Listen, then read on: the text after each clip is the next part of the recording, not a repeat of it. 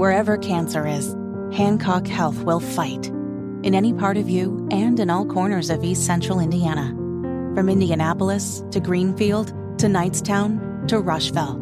From hospital rooms to family rooms, we fight. With technology and medicine, with care backed by the wisdom of Mayo Clinic. For you, for your family, and for your future in Rush County.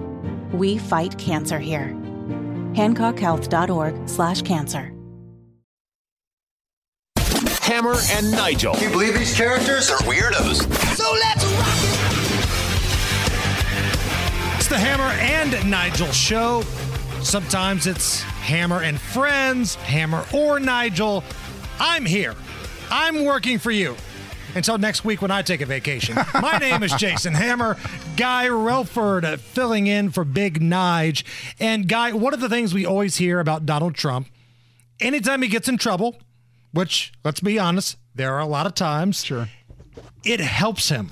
He turns it into a positive. His polling increases. His numbers are more positive anytime there's some legal stuff involving the big bad orange man. And there's a new poll out, a Rasmussen poll, that basically goes along with that. 60% of voters in this new poll, which was done on July 31st. So the indictment had not officially came out, but we knew it was on the way at this point. This new Rasmussen poll from the 31st, 60% of voters think that Joe Biden is working to cover up his family's shady business deals, and overall, Donald Trump's numbers keep going up. Yeah, you know what I keep thinking about that, though? I mean, 60% obviously is a big number, especially when you compare it to how the vote broke down in the 2020 election.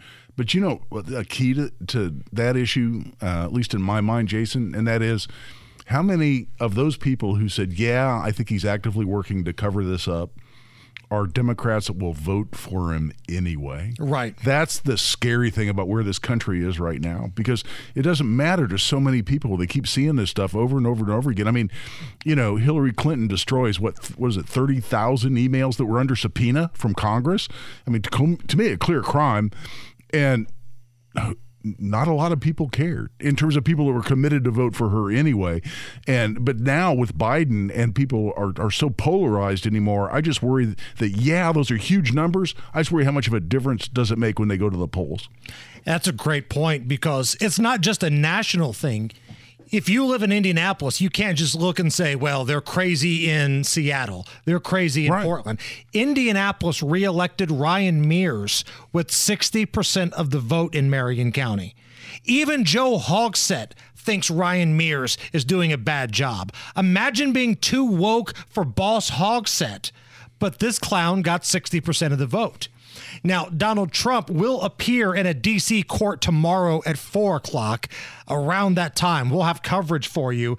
But more into this poll that came out from Rasmussen, it shows that Donald Trump still has a commanding lead of 37 points over his nearest rival, Ron DeSantis.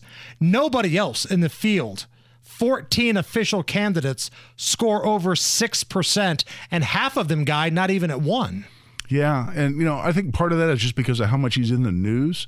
And you know, DeSantis apparently, and I don't watch a lot of network TV, and so there are probably advertisements out there that I'm just missing, but DeSantis seems to be lying really low. It's almost like his campaign has a strategy that they're not going to do much yet. And well, they burned a lot of money, too, on things that didn't work. Well, exactly. So I think they're kind of biding their time, but man, clock's ticking, right? And you know, we're 9 months away from primaries next year, so it starts getting interesting pretty quick.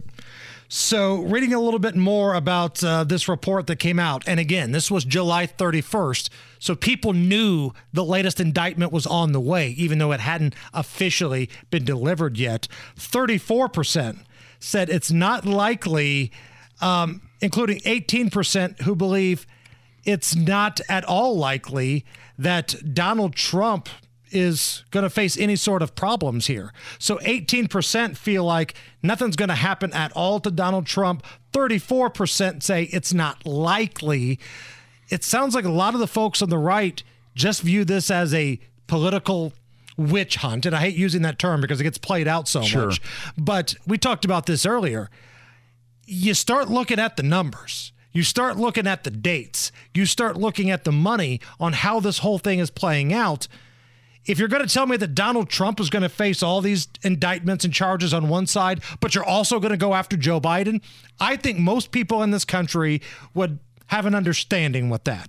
All right, if you're going to go after Trump, you better go after Biden. If both of those things were happening, all right, cool, we got a ball game. Because let's be honest, there's dirt clearly on both sides. But that's not what's happening here. And I think that's rubbing a lot of people, even some folks in the middle, the wrong way. I think that's very true. At the same time, look at the dramatic difference between what Trump's been accused of and what the Biden crime family's been accused of. It's so different. I mean, this latest indictment, well, he said some things he shouldn't have said about the 2020 election. Okay.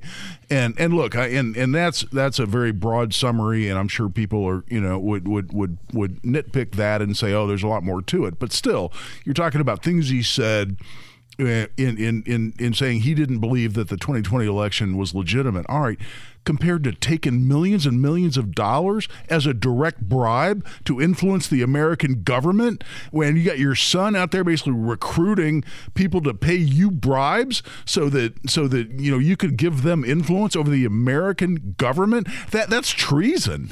I mean, that is so much dramatically different than he paid Stormy Daniels out of an account that was a campaign account, and he really should have paid her out of a different account. Okay, and if that's some violation of some campaign law, so be it. That's not treason. That's not selling out the American government for millions of dollars. So we're not even talking apples and oranges here. We're talking about apples and Buicks. And at the same time, that gets no discussion. It's like, Biden's under investigation. Well, look at what we're doing with Trump. I mean, it's like, let's compare what they're both being accused of, and that tells me a lot. Hell, Joe Biden is on video recordings. Bragging yes, about having a prosecutor blown out who was looking into his affairs. Donald Trump got impeached through the House for that.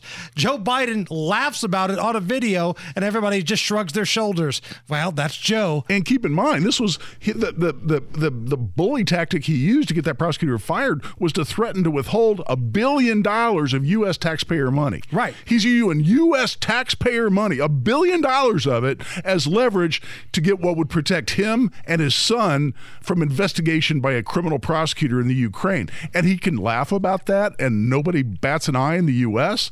That's completely, again, I say apples and Buicks to what we're talking about with Donald Trump. And hell yes, he's going to laugh at it because he knows he stacked the deck and he's going to completely skate on this unless there's some sort of change in leadership. Yes.